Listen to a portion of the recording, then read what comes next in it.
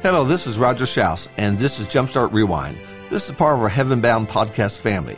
Jumpstart number 2221. This month we're looking at jumpstarts from the book of Deuteronomy. This was first written in the year 2018. Deuteronomy 20, verse 8. Then the officers shall speak further to the people and say, Who is afraid and faint-hearted? Let him depart and return to his house, so that he might not make his brothers' hearts melt like his heart. Our verse today comes from the battle plan that Israel was to follow. They were going to be outnumbered and have fewer horses and chariots, but they would have the Lord. The Lord was fighting for Israel. They were to offer terms of peace before engaging in battle. If peace was not an option, they were to go in with full force and slaughter all the males. Women and children and spoils would all belong to Israel. There was a series of 4 exemptions that would allow a man to go home and not fight. These were having bought a new home that was not dedicated, having a new vineyard that was not harvested, being engaged, and being afraid. Our verse today focuses upon that last exemption, being afraid. Notice something about this. First, God recognized that it's easier to discourage than it is to encourage. Those afraid were sent home. They were sent home so they would not spread fear among the rest of the troops. God did not say, place those scared alongside the bravest and perhaps he'll find courage and be strong. No, God said, send those afraid home. In the New Testament, the faint-hearted were to be encouraged, but we see what can happen from discouragement. One complainer, one sour grape, one bitter soul, that's all it takes to turn the tide of everyone else. Everyone can be content and doing just fine until they start listening to that one person who has little faith. One by one, everyone begins to have doubts and fears. Before long, the whole place lacks faith, and a dark cloud of gloom and doom prevails. God's solution was to isolate those who were afraid from the soldiers who were going to fight. Send the scared ones home. Second, God saw the need to take care of the whole by sending the scared home. There are times that we so focus upon the one that we overlook the whole. In the area of discipline, Paul told the Corinthians that a little leaven leavens the whole lump. Undisciplined, sin in the camp, spreading gossip and rumors, fear running rampant can change an entire army or an entire congregation. We understand the principle of leaving 99 sheep and looking for the one lost sheep. However, we often do not understand the reverse of that principle.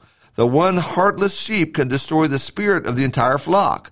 So often elders pour all their energy and effort into trying to get a few members to make up their minds if they want to be Christians or not. And so doing, the rest of the flock loses momentum, direction, and vision. Those that want to march to Zion need to be led.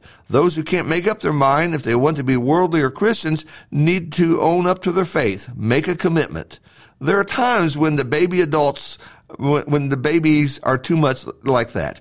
We need to help the weak and encourage the faint-hearted. But there are times we must recognize that they are old enough to be married, have a job, and pay a mortgage. They ought to be able to decide whether or not they want to walk with Jesus. We hold up progress, waiting on those who are flirting with the world, who are not serious about their faith. Prayer, studies, conversations are all necessary, but after a while, it's time to think about the flock and move onward with the Lord. Those scared soldiers, they were sent home. Third, God didn't wait for the scared to become brave. They were sent home.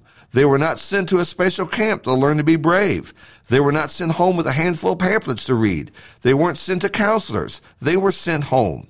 I expect this is somewhat embarrassing. Others went home because they had reasons. They had bought a new house. They had a vineyard that needed to be harvested. They had just gotten engaged. And the reasons that they were sent home in this case is that they were simply scared. And because of that, Israel was marching on in battle, and the scared ones went home. God promised to be with those in battle. The battle would be the Lord's. Yet the reality of the war was that some of Israel would die. There was going to be bloodshed. Not everyone was going to make it home alive. The priests were to proclaim, do not be faint-hearted. Do not be afraid or panic or tremble before the enemy. Yet those same words, some would be afraid. God did not force those who were scared to fight. He did not put off battles waiting for the fearful to get their courage. He sent them home, and Israel marched onward in the battle against their enemies. Home, safe, while his brothers were fighting the enemy. You can imagine the hard time dealing with this.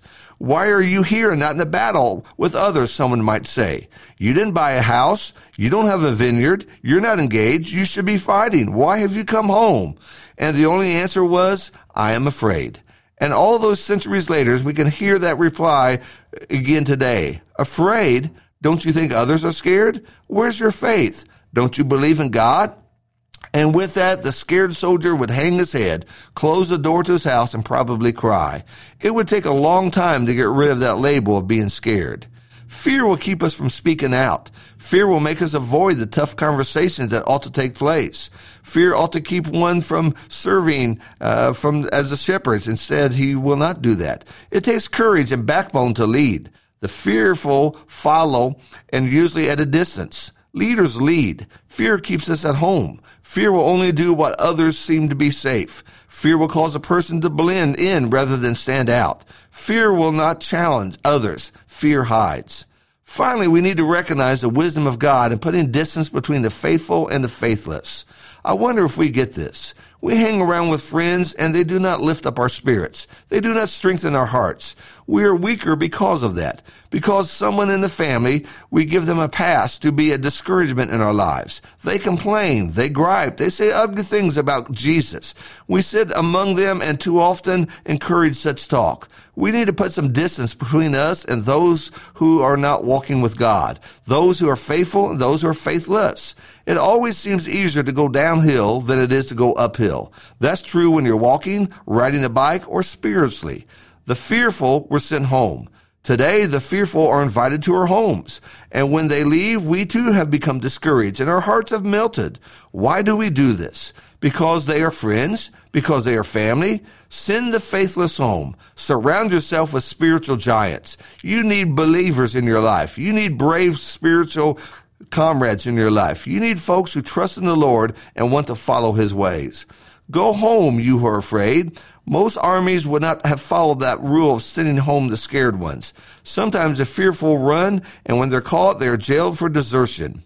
I think about men like my dad, fresh out of high school and off to places he'd never heard of before to fight in what we now call a world war. Fear was there, but so was patriotism and honor and doing the right thing.